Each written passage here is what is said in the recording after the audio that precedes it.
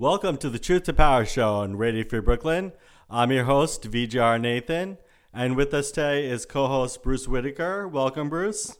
Hello, VJ. Good morning, everyone. Good morning. Good morning. So with us today is special guest Dave Chisholm. He is a trumpet player, cartoonist, composer, and educator currently residing in Rochester, New York, who received his doctorate in jazz trumpet from Eastern School of Music in 2013.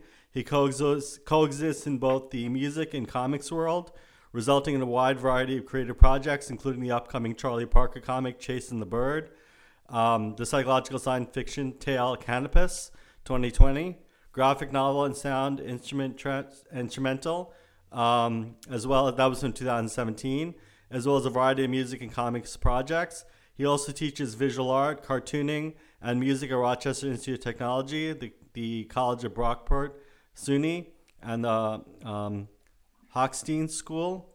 He spends his free time hanging out with his wife, Elise, and their two cats, Tilly and Penny. Welcome, Dave. Sorry if I butchered some of those. No, yeah, it's all good. Yeah. Thanks for having me. Thank you. So, Leah, let's start the conversation off with your writing and the different projects with the comics you worked on. So introduce us to your work a little bit, and what are the themes or ideas that you like to explore, genres as well. Okay, yeah. Well, generally, my process for this is I kind of have an ongoing Rolodex of story conceits, ideas.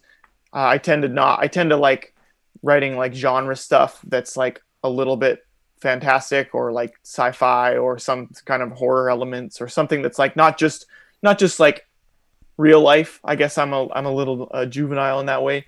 And then and I also have this list of ideas, and then like any human being, I have a bunch of personal conflicts or things that I recognize as problems in the world, or basically a list of themes that I want to pull from that are meaningful to me. And then what I do is I kind of mix and match the two. So I say well, this theme is how to deal with resentment and pain in your life, and does that go with this sci-fi idea? And then when I combine them together, what kind of story comes out of that? Yeah. And so I would say all the works that I do are really personal to me in that way. The book that's coming out right now is a science fiction book called Canopus, and it's about this woman who the elevator pitch is that it's about this woman who wakes up on an alien planet 300 light years away from Earth, and she has no memory of how she got there. And as she explores the planet trying to figure out a way to repair her ship, her memories start to come back as monsters on the surface of the planet. And so the general theme of this is learning how to reconcile with your resentment and your pain from the past and your traumas from the past, and sort of learning how to heal and move forward. And so this is me sort of dealing with my own inability to kind of forgive people. You know, if I hold a mean grudge, I'm not the best at and so it's just kind of me trying to reflect on that and understand and try to learn some stuff for myself. And so, yeah, that's a basic overview of my process when I'm putting these personal projects together. I also have a sort of I have a book that's coming out in September that's kind of somewhere between a nonfiction biography and historical fiction. It's a book about the saxophonist Charlie Parker. And this one was, I was commissioned to do this one by the Charlie Parker estate. It's called Chasing the Bird.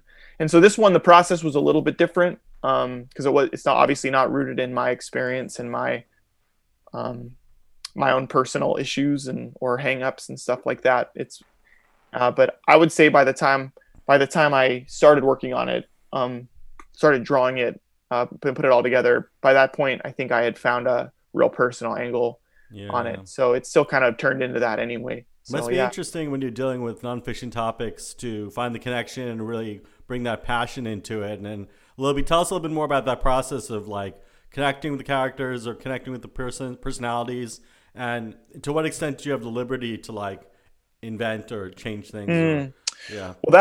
I would say probably not every comic project, or I'm just going to speak for the world of comics, I guess. I'm not going to like expand to movies and stuff like that, because I can't speak with any amount of like authority in those realms. But for comics projects, I imagine there's quite a bit of a pretty broad spectrum in for these nonfiction projects, and again, like I always temper that with like a nonfiction or historical fiction kind of, because when I was approached for this, I was asked to put together a pitch for it about Charlie Parker's time in California. He spent like 2 years in California in the late 40s, and there were a few caveats that were requested, and so I kind of like looked at the list of things that they didn't want in the book, and then I put together this pitch that, if you know anything about Charlie Parker's life, you'll know that like a huge part of his story is tempered by like tall tale and legend. So he's like maybe one of the last major influential figures that this could even happen with, right? Like this doesn't happen anymore, really, because everyone's life is documented in like lossless media. Yeah. So like you could never have a tall tale about a person at this point, or it's very, very rare. Whereas Charlie Parker came to kind of like, he was born in 1920, and he only lived like 35 years. And there's a lot about his life that's like legend and like kind of tall tale, hearsay kind of stuff. And even like after he died, his name became like a brand almost more than it became almost larger than his person, right? It kind of like took his humanity away in a way, because it was such a brand for like a particular lifestyle and a particular type of music. And I really wanted the book to speak to that, which means that you have to find room in this story for like BS, you know? Like and so with this particular project, so I put together a pitch and I got the gig, and in the conversation with the people who manage his estate, they said, we don't want this to be a documentary feel. We don't want this to be boring. And so I was really grateful, because I didn't want it to be like in 1920 in Kansas City, Charlie Parker was born, right? Like I didn't want it to be like a real dry, super narrated, dry thing. And so like the way I frame the story is, it's like 6 vignettes from Charlie Parker's time in California. Each one is narrated by a different person whose life intersected with Charlie's life in California. And you get their point of view, which may or may not be accurate. And so the first chapter is narrated by Dizzy Gillespie, and there's a chapter narrated by a woman that Charlie had like an on again, off again relationship with on the West Coast. There's a chapter narrated by an artist who had like a ranch where he would host these crazy parties in just outside of in like the foothills of Los Angeles, and each chapter is drawn in a different style. So I drew each chapter in a different style to reflect the point of view of the artist, and the way the storytelling works is different in each one. The woman who he has a relationship with, for example, the woman his like West Coast girlfriend, she was a bohemian kind of artist who like in the little that I kind of could find out about her personally, like in research, like was very much about breaking down boundaries in challenging boundaries set by society, kind of like a proto counterculture person. And she and so for her chapter, there are no panel borders, just as a symbolic way of depicting like her breaking down boundaries. There's no panels. All the images just like melt into one another. And so in terms of the historical accuracy of it, I would say that like it's not there are parts that are historically accurate, and there are some things that are deliberately like not historically accurate. And if you read I read 5 Charlie Parker biographies for this, to prep for this, and they're all different. They all tell like a different story. And this is what, and so since I'm depicting such a short period in his life, it kind of allowed me to play with the way people see him. Also, Charlie Parker was kind of known for messing with people as well. So he was not very like forthcoming and honest in interviews, or maybe he sometimes was, and sometimes he would give answers that were kind of like trolling kind of answers in interviews and stuff like that. And even with his friends, they were like, you could never really tell what he was thinking or what he wanted you to think. So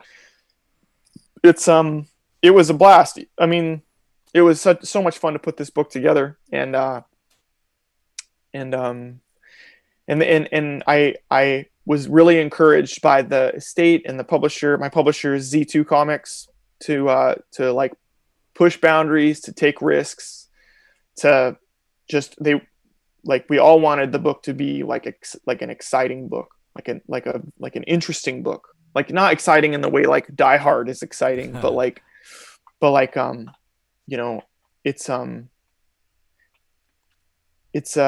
they let me like, and the nice thing is that the book is being released in coordination with an album that previously unreleased, or at least officially unreleased, live recordings of Charlie Parker during that time in California. Oh my God. And the cool thing is the liner notes for the album are like really thorough. And so in a funny way, the album notes are like a really nice companion to the book, because the album notes are the documentary style presentation of this exact content that I'm like sort of painting like more colorful versions of the story. You know what I mean? So this touches on the other side of your work, which is in jazz. And I wonder if you could, first of all, position a little bit what this period in California historically means to jazz, what Charlie Parker's California period means, but then also maybe draw from it as a musician some of the things that you responded to in the story as it came about, not only as a graphic artist and narrator, but as a musician. Oh man. Well, first off, like I have 3 degrees in jazz music, and I've really dedicated my adult life to studying this music that comes from like Black American culture. And it's interesting. I'm like a white guy, and this music has really given me so much and means the whole world to me. And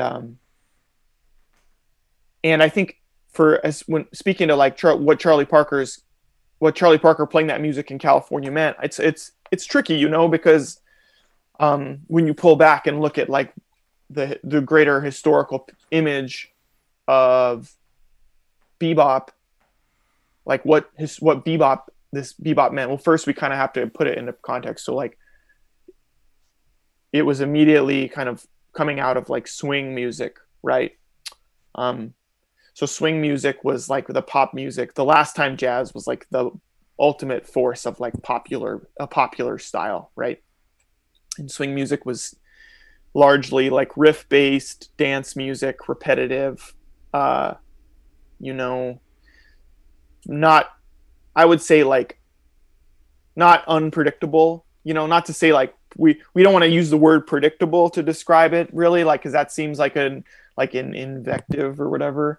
But like say it's not super unpredictable because it's dance music, you don't want unpredictability when you're dancing. And this is a time of like real, I mean, we're still living through it, but like of real racial discord. So generally you had like white bands and you had black bands, and the white bands could tour wherever they wanted to and would get paid more. And the black bands were unsafe touring in particular regions and didn't get paid as much. And so generally the black bands it was like not economically tenable prospect for like these big 18-piece bands to like be touring all like 10 months out of the year or whatever, the way it would work for like white bands. And despite the fact that like the innovations largely come from the Black community, right? And so these artists basically ended up mostly in like cities around the country, primarily New York City, primarily in Harlem, right? And so and I think that like it really feels like, whether it was deliberate or not deliberate, bebop came out of that as a reaction against that, like a protest against that, where everything that swing embodies is like not so much there in bebop. So like the bands are small. Instead of 18-piece dance band, it's a 5-piece band. The music was extremely unpredictable. The music was not so much riff based as much as it was based on virtuosity, right? It was based on like playing really challenging music. And I imagine for listeners at the time, it was like so avant-garde and so strange, right? I think Louis Armstrong was not a fan of bebop when it first came out. I think he said some pretty like mean things about bebop at the time. And even though when we hear it now, I don't think it sounds particularly avant-garde, like per se. Like we have to try to put our ears back in time to that time, because at this point we've heard the soundtrack to the movie Alien, and we like know like everything sounds like our ears are pretty like desensitized to like strangeness. And so this was the first time that music was taken from its home on the East Coast to the West Coast. This was the first time that music was performed on the West Coast. And when you read the book, you'll see that like West Coast audiences didn't really take to it initially. It took a while for West Coast audiences to like it. The first reaction was like, this is what everyone's been like talking about, and it's really weird. This music is really weird. And Charlie Parker was allegedly like kind of put off by that. And you know, again, the story is that like Dizzy was the first like kind of crossover hit in bebop music, because Dizzy Gillespie was a little bit more willing to kind of play a character on stage. He had like his kind of uniform with like the chunky glasses and the soul patch and like a beret on his head.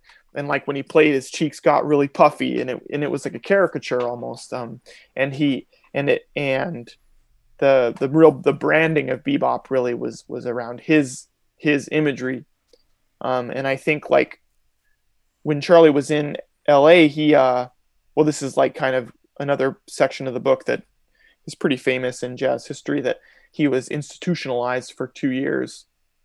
Not for 2 years, sorry, for like almost a year. He was institutionalized in a mental hospital, and because he was a troubled guy. And Dizzy, during that time is when Dizzy really kind of ascended, right? When Dizzy went back to New York, and his career kind of took off a little bit more on a national scale after that. And I think this affected Charlie. Charlie really wanted to be part of that, or he felt like maybe a little bit jealous. But again, this is me like conjecture, because Charlie was so coy in interviews. There's no way he was ever going to be like real forthcoming with that information in an interview. So yeah, like I think that you can't separate the history from the music in any situation. And it's a really fertile, fascinating time, also tragic time as well. So yeah. And as you play jazz and as you explore it, what are some of the movements in jazz right now that excite you? If it's kind of like the equivalent, if there is an equivalency to bebop coming on the scene in those years, what is emerging now in the jazz scene that excites you? Well, that's a really tricky question, because I if I was to characterize the music world, not just the jazz world, but the music world at large from the past, like, well, like I was born in 1981. And so over my whole life, I would say that what we really see is, I don't think this is a word, but like, I'm going to say it anyway, a particleization of like monoculture. It keeps getting smashed into more and more smaller bits, to the point that, like, what's a movement? What is a movement? Like in music and pop culture, there are no movements. It's only like niches and small like scenes that are like pockets of influence, right? Yeah. So like, will we ever have another Bob Dylan? Will we ever have another John Coltrane? Will there ever be another, Madonna? Like, ever? Like Lady Gaga, I guess, comes close, but when you compare the influence of the two, really, it's no comparison, right? Mm-hmm. And so like everything is broken down into like your kind of like niche of like what catering to your individual taste, right? And even within something as already shoehorned into like its own niche as jazz, there's like a million scenes inside jazz of like such a huge, enormous variety of music that the label is almost rendered totally meaningless. Like, what is jazz in 2020? It's kind of like that thing where if someone says what they're doing is jazz, it's jazz, right? And even then, like then there's this entire reaction of the word itself is problematic. Like the word jazz is like a racist term, right? That started as a derogatory term, describing the music of Black artists making like what they did in New Orleans in like the early 20th century. It was like a dirty word, right? And so there's an entire subset of musicians who perform this music who want it to be called Black American music. And I don't disagree with that. And frankly, Charlie Parker didn't disagree with that back when he was alive. He hated the word jazz. He hated the word bebop. He just wanted it to be called music. He didn't see, he kind of like, I think that sometimes we look at art and we love building walls between things so we can define things, right? We want to put a little label on everything. And I think that someone like Charlie Parker was more interested in seeing the ties that bind things together. Like he was as much of a fan of J.S. Bach and like Stravinsky as he was of like jazz, so-called jazz artists of the time, or at least he claimed to be. Again, like we don't, how much of what he said in interviews and such was like him kind of like trolling people, we don't, I mean, it's hard to say. So sorry. I was going to ask about teaching music, and the students who are coming to you to learn how they're interpreting it, and what you hope that they'll get, and what is that relationship like, and how are these students like interpreting, or are they kind of, how are they interpreting all that? How are they getting from out of this, or how are you teaching them?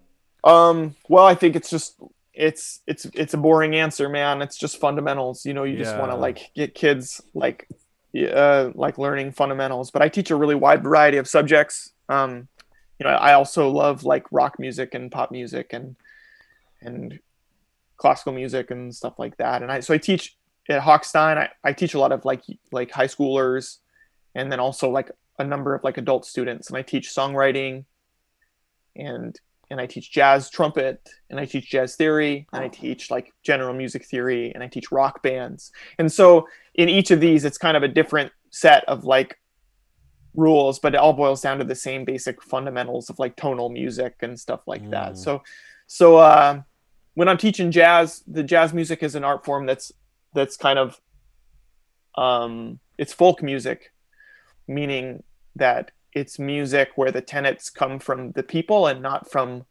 authorities on high. It comes from just people who are doing it, and it's passed.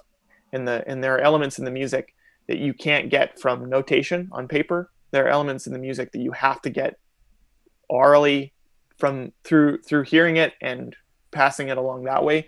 The difference between jazz music and other types of folk music, and I don't mean folk music like Bob Dylan, I mean folk like of the people, like the word folk, so when you look at the difference between jazz music and other types of folk music is that it really kind of came to fruition at the same time that recording technology came to fruition, which means that it's arguably the first folk music that you could learn from a recording instead of going to find like a master and having an apprenticeship with a master. You could kind of like get your apprenticeship through like checking out Charlie Parker recordings. And the other kind of aspect of music recording technology is that music recording kind of changes the way evolution works in music, right? Nothing dies ever. So now that we can record everything, nothing will ever die. So there will always be saxophone players who want to play just like Charlie Parker for the rest of humanity, right? Yeah. There will always be trumpet players who want to play like Louis Armstrong, even though that was like 100 years ago, right? And all the way, if you take every single movement of jazz, Ornette Coleman, John Coltrane, Miles Davis, 1970s Miles Davis, Weather Report, all the way to like guys now like Ambrose and Christian Scott and Kamasi Washington, like those people will live forever because their influence now has made it so that like there will always be people whose goal is to play just like them, just like there will always be people whose goal is to play like themselves and innovate, right? And so prior to recording technology, evolution would happen like en masse by word of mouth, and folk music would evolve like this. And Louis Armstrong stayed in that time, and his influence would pass on like a game of telephone. And that game of telephone is gone now. So I wanted to ask you out of curiosity, you have two careers in fields that are extremely specialized, the comic and creation of comics, and then and graphic novels and jazz. What was your journey like? How do you, from the first days when you were probably doing both together, how did you kind of break through the barrier to say, take me seriously in the comic world, I'm a trained musician, and particularly, and how do people who have these kind of multiple interests, how would you advise them to forge such a dual career path? Okay, well, the first thing is I'm like really lucky that I had like family that was supportive of me, like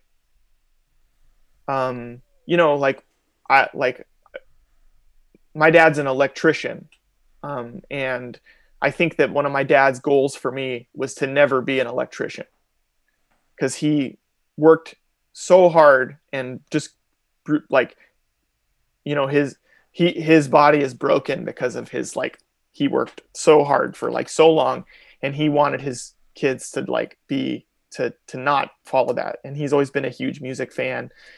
And so the first thing is like to expect people to me to say like what I did and expect people to replicate that. Like the first step is to be like really lucky and have parents who because there's also a stigma in our culture against like a career in the arts, right? But in terms of the process, I would say the most important thing is to understand how you learn, and to like really examine how you learn, like really, really put under a microscope how you learn. And I know like teaching can be like a drag sometimes. But I would say that like for me, the best way to understand how you learn is to teach other people. And so I know that for me, teaching all of these subjects has really refined my understanding of my own process. And, like, remember that scene in Jurassic Park where the velociraptors are always testing the fence for like weaknesses, right? Like you always have to be testing your process for ways to streamline it, and ways to learn faster, and ways to make your learning more effective and more fast, And and then time management is the other part. Like, don't waste time. Don't, like, you have to be like desperate to like create all the time, and you can't waste time with things that don't matter. So that's it. Like, be very lucky, have parents who have a support system that cares, examine how you learn, always question your process, and test it for weaknesses. And then the other one, whatever the last one I said, I forgot already. Time management. Time management. Yeah, that's right. Time management. Where does this is like the question du jour about this kind of thing, but where does failure fall in that arsenal of, I remember a poet was with his teacher because he was just coming out of school, and the teacher said, "You've got to basically paper your room with rejections. You can never be afraid of that kind of response to your work when it comes out." But I don't know if it has to be that hard, or how does where does that because you're playing, both of your fields are very, very competitive. Yeah, they're very industrial in a way. They're not just put a painting and put it on the wall. There are lots of collaborators. Right. So it's complicated. There are gatekeepers and so forth. How can people kind of armor themselves or prepare for that kind of, to work in those kinds of fields? Which that's a great question. There's two answers to it. The first answer is, and this is something it took me personally way too long to learn, is that networking is like a much larger percentage of success in this field. I use air quotes if anyone's just listening. I don't know how this works, but I'm using air quotes when I say success. Is a huge part of success is networking and in making human connection, being able to talk to people, being able to listen to people, right? And making like real friends and making real connections with people. And this is something that I'm always, it's a challenge. I'm not great at it. I would say I'm not great at networking because I'm kind of a shut in a little bit. I don't have a great social, like, my social life is musicians that I play with. And right now in quarantine, I'm not playing with anybody, but the second thing is, like, don't lie to yourself. Don't delude yourself. When treat your work with as much of a harsh, like, be as much of a critic of your work. Be honest about your work before you put it out there, right? Don't like put your music out there or your art out there until you feel like it's a good representation of what you want it to be. There's this anecdote that I always share in like almost every interview with about this composer named Bob Brookmeyer. He's a jazz composer who's kind of famous in that world. He died like 10 years ago. He's like 80 years old. He was pretty old. And he's known for being like a great teacher. And in this anecdote, like in an interview, an interviewer asked him, "Bob, who's your favorite composer?" And Bob said, "Bob Brookmeyer." And he answered himself, right? And the interviewer was like, "Whoa, aren't you afraid of sounding arrogant?" And he was like, excuse me, he was like, "Who else can I count on to write exactly the music that I want to hear?" And I thought I think that's like pretty, a pretty bold thing to say, because we all expect artists to be like self-deprecating and kind of like, all this, but like, I think that like learning that kind of changed my life. I was like, wow, I can just make whatever that I want to hear, and then kind of changing the way I see it. And then at that point, it was about like really being honest with myself about the standard that I'm reaching. And that's hard to do. It's hard to do. I can't say that I'm always good at this. And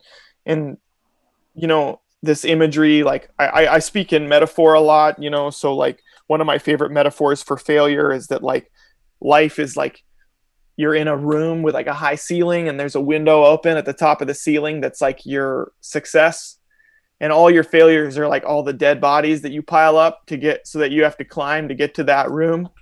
Yeah, it's good. And it's pretty gross imagery, but Yeah. but like you just kind of have to see it all, like, and so at that point you stop looking at these things as failures and you just say like, this is part of my experience and this is it's leading to something. But I can't deny that like I've had some creative projects that have like haven't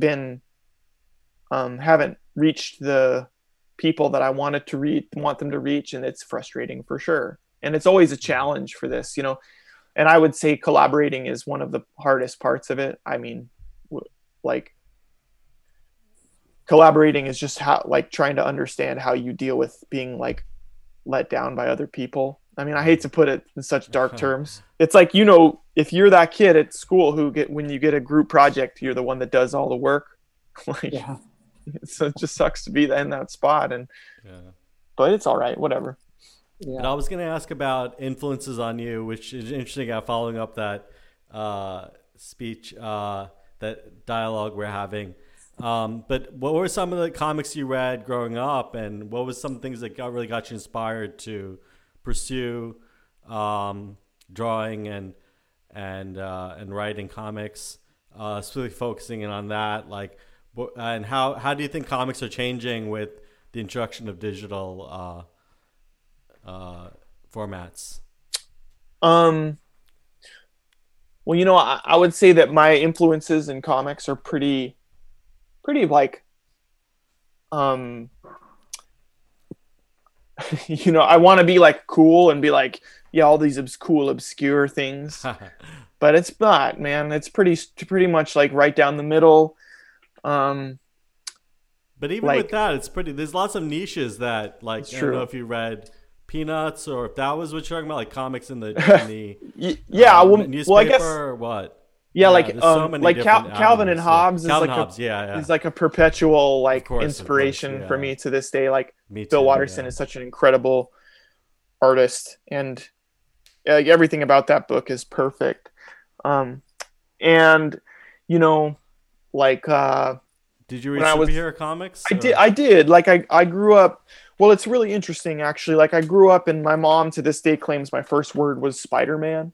And I started drawing at a really, really young age. Yeah.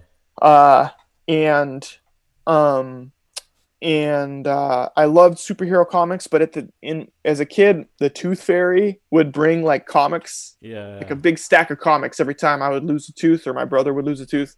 And for some reason, the Tooth Fairy really loved like 1980s black and white boom, like indie comics, which weren't always for kids.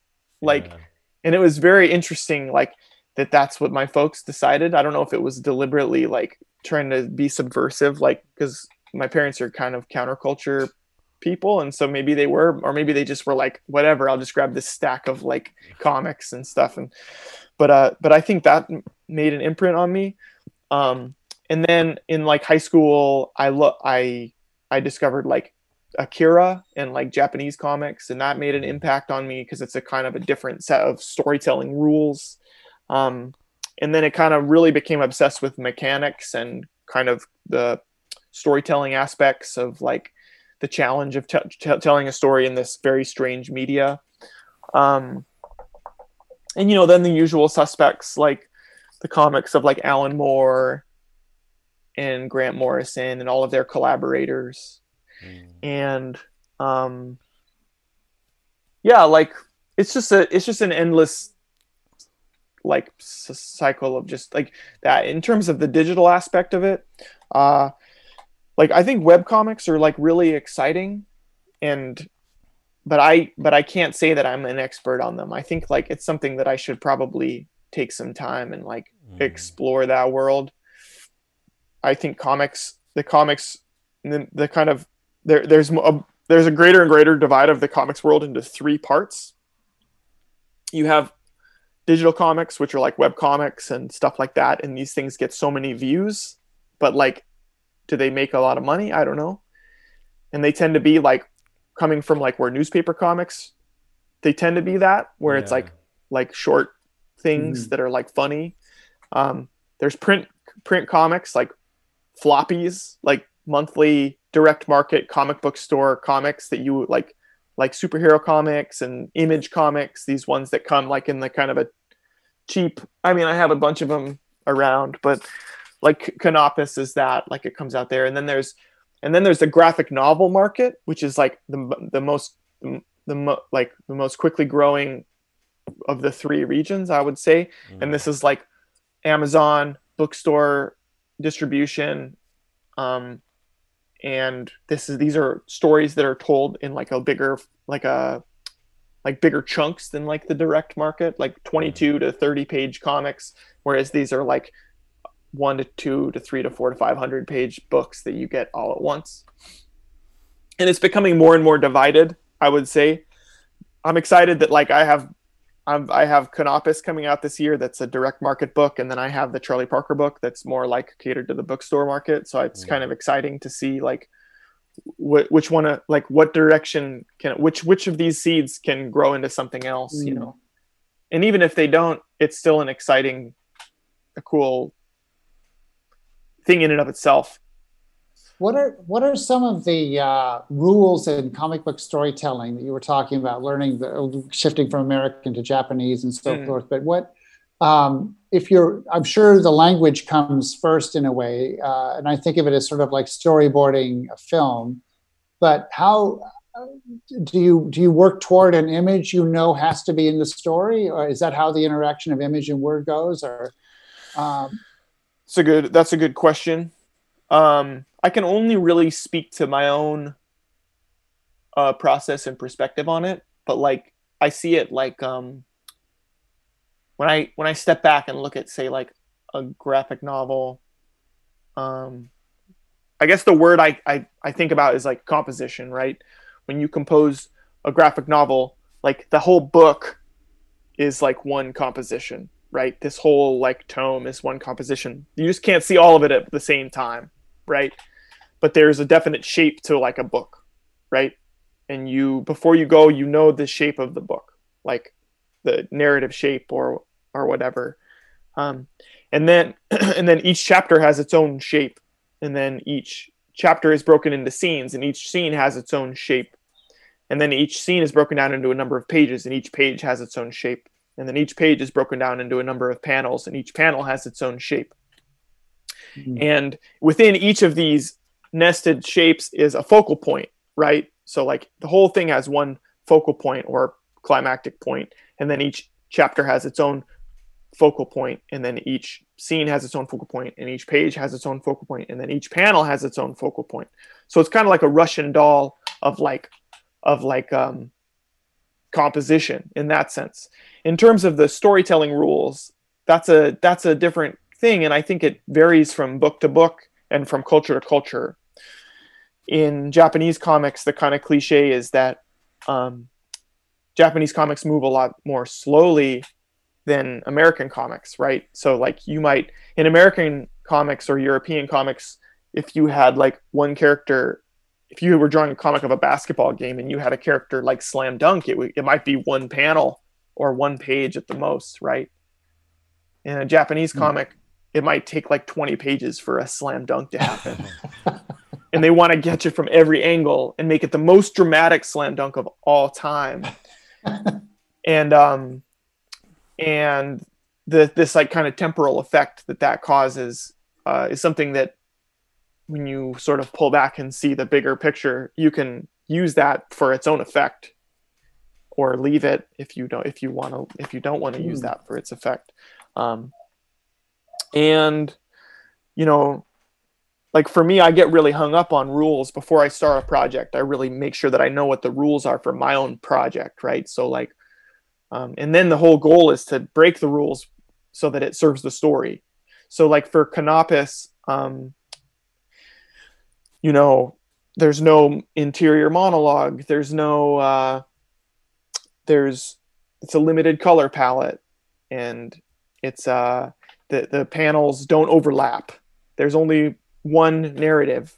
And then at specific points in the story, all of these rules get broken specifically because I break the rules to serve the story at particular points. And this is how I create focal points, is by setting up rules, rigid rules, and then breaking them. and it creates a focal point naturally through those things.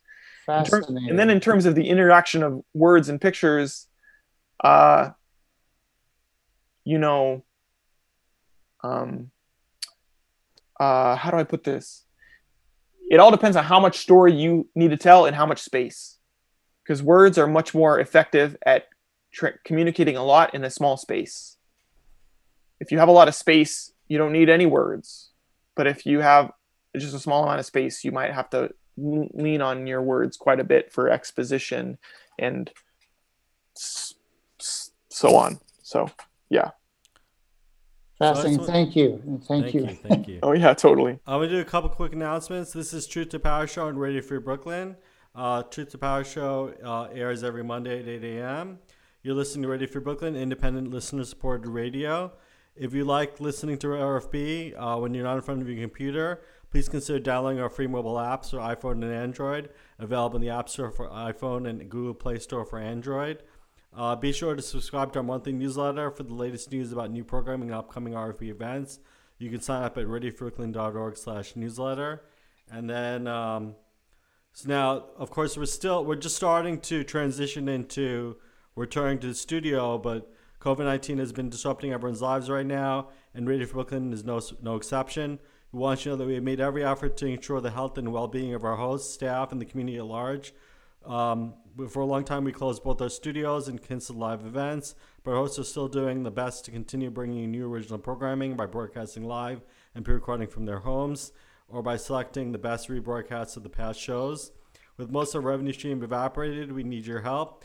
We realize you may be hurting too, but if you can afford a small donation, it'll go a long way towards helping us stay on the air. There are 3 ways you can help. First, you can give a one-time or monthly donation by giving to radiofreebrooklyn.org/donate. There you can find some great t-shirts, mugs, and other swag that we'd like to send you to say thanks. You can also use your phone to text RFB Give 5. That's the number 5 to 44321.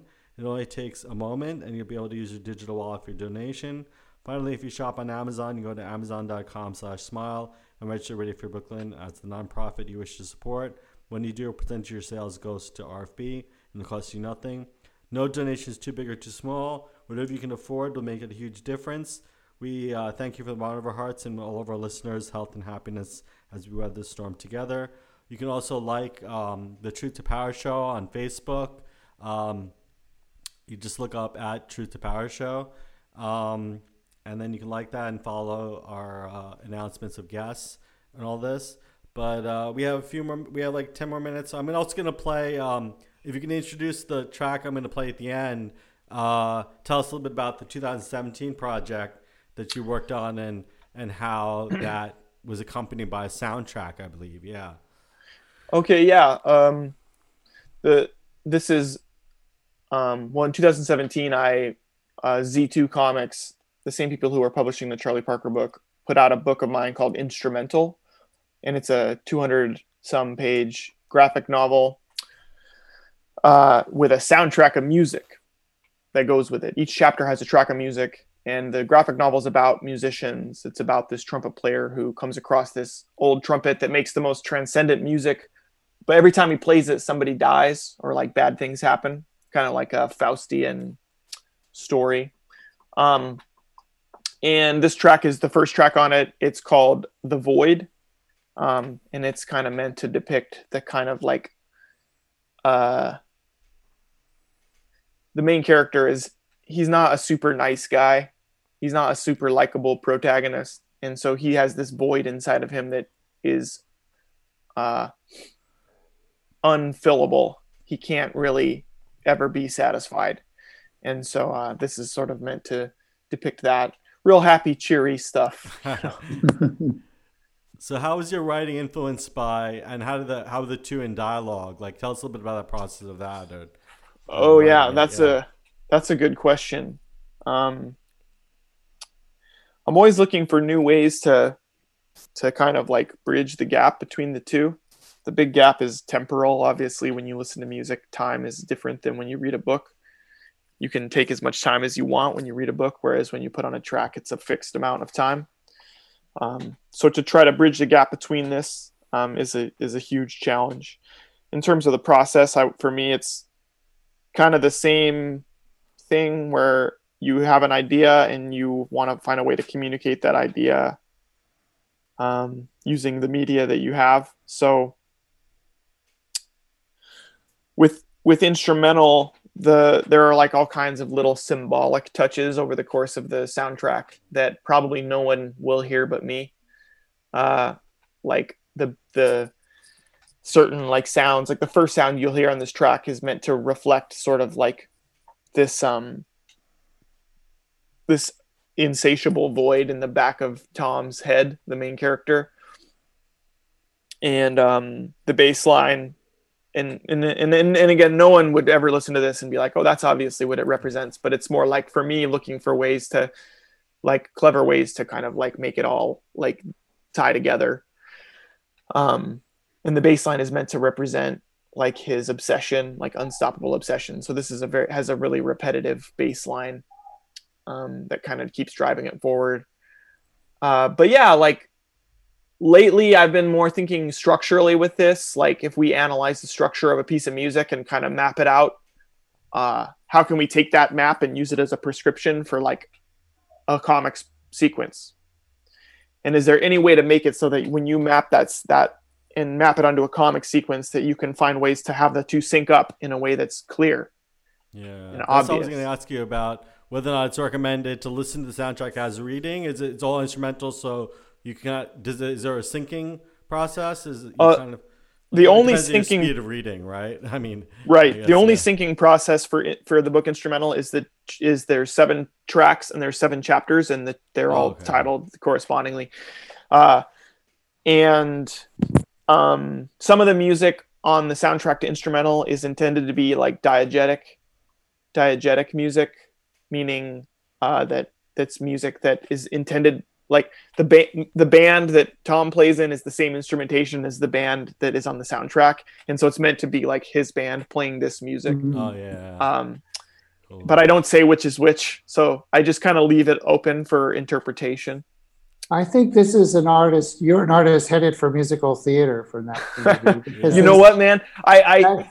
My wife and I joke around all the time that, like, or not joke, I mean, it's like a very serious like line of inquiry that, like, someday I'm gonna do like a musical comic book, like a musical with like where most of the book is like just dialogue, but then when the musical numbers happen, you like hit play, and then this like music comes on, and it's like, you know, Frankenstein singing about something or whatever, you know. Yeah. Well, as I said earlier, I came from a background in theater, and I was a dramaturg for many years, and I think that the thing that amazes me over my career in theater is how musical theater moved to the forefront in storytelling in such a profound way. And a lot of the trappings of the classical musical theater form kind of fell away. And so unsympathetic characters and asymmetrical storylines and the power of music as an abstraction really were embraced by the form over the years. And what would be some good like musicals for me to check out together? I would say Next to Normal, Dear Evan Hansen. Both play. They both kind of play in that way. And this past season was so truncated. There were some like the musical Six. I never saw it. It closed. Its opening night was the day the theaters closed. Oh wow, that's too bad. But it's an exploration of the 6 wives of Henry VIII, and even looking at the most recent production of Oklahoma, which restored the kind of country. It had a country western arrangement to the score. The text and the music were not changed, but it was arranged in a country western way, and directed. I don't know if it will ever be streamed or anything. Directed to really get to the truth of the pioneer exploitation, basically the ethnic cleansing that was Oklahoma, the settlement of Oklahoma. Yeah. That's a subtext that's not in the classical musical. It's more about Judd, but that sort of exploded that criminal element of the people involved in a way. So, cool. So anyway, that's one of the most important things that's happened in our culture and in the theater world in the last few years is the evolution of the musical into these new forms. Awesome. So Dave, where can people follow you or find out more information? Tell us a little bit about what websites or. Okay. I spend a lot of time on Twitter. My Twitter handle is Chisholm Dave, so ChisholmDave. I'm on Instagram, the Dave Chisholm, THE Dave Chisholm, and then my website is davechisholmmusic.com. Okay, Thank you so much for being here. So we'll listen to the music. I'll play a little bit of we can let me just. It's coming on. I don't know if you can hear it, but it's coming on. It starts kind of soft, so yeah, softly, yeah. So thanks so much. It's the Truth to Power Show on Radio Free Brooklyn. Hope you enjoyed being here. Thank you so much for being here. Thanks so much for having me. I really appreciate it. Dave Chisholm, it's been great talking to you, and good luck with everything. Look forward to Charlie. Thanks so much, guys. Thank you. Take care, guys. Take care. Okay, bye-bye now. All right, the music is playing. Thank you. Bye. Bye. Have a great day, Dave. It's been great Hey, talking to you. Thanks so much, guys. I really appreciate it.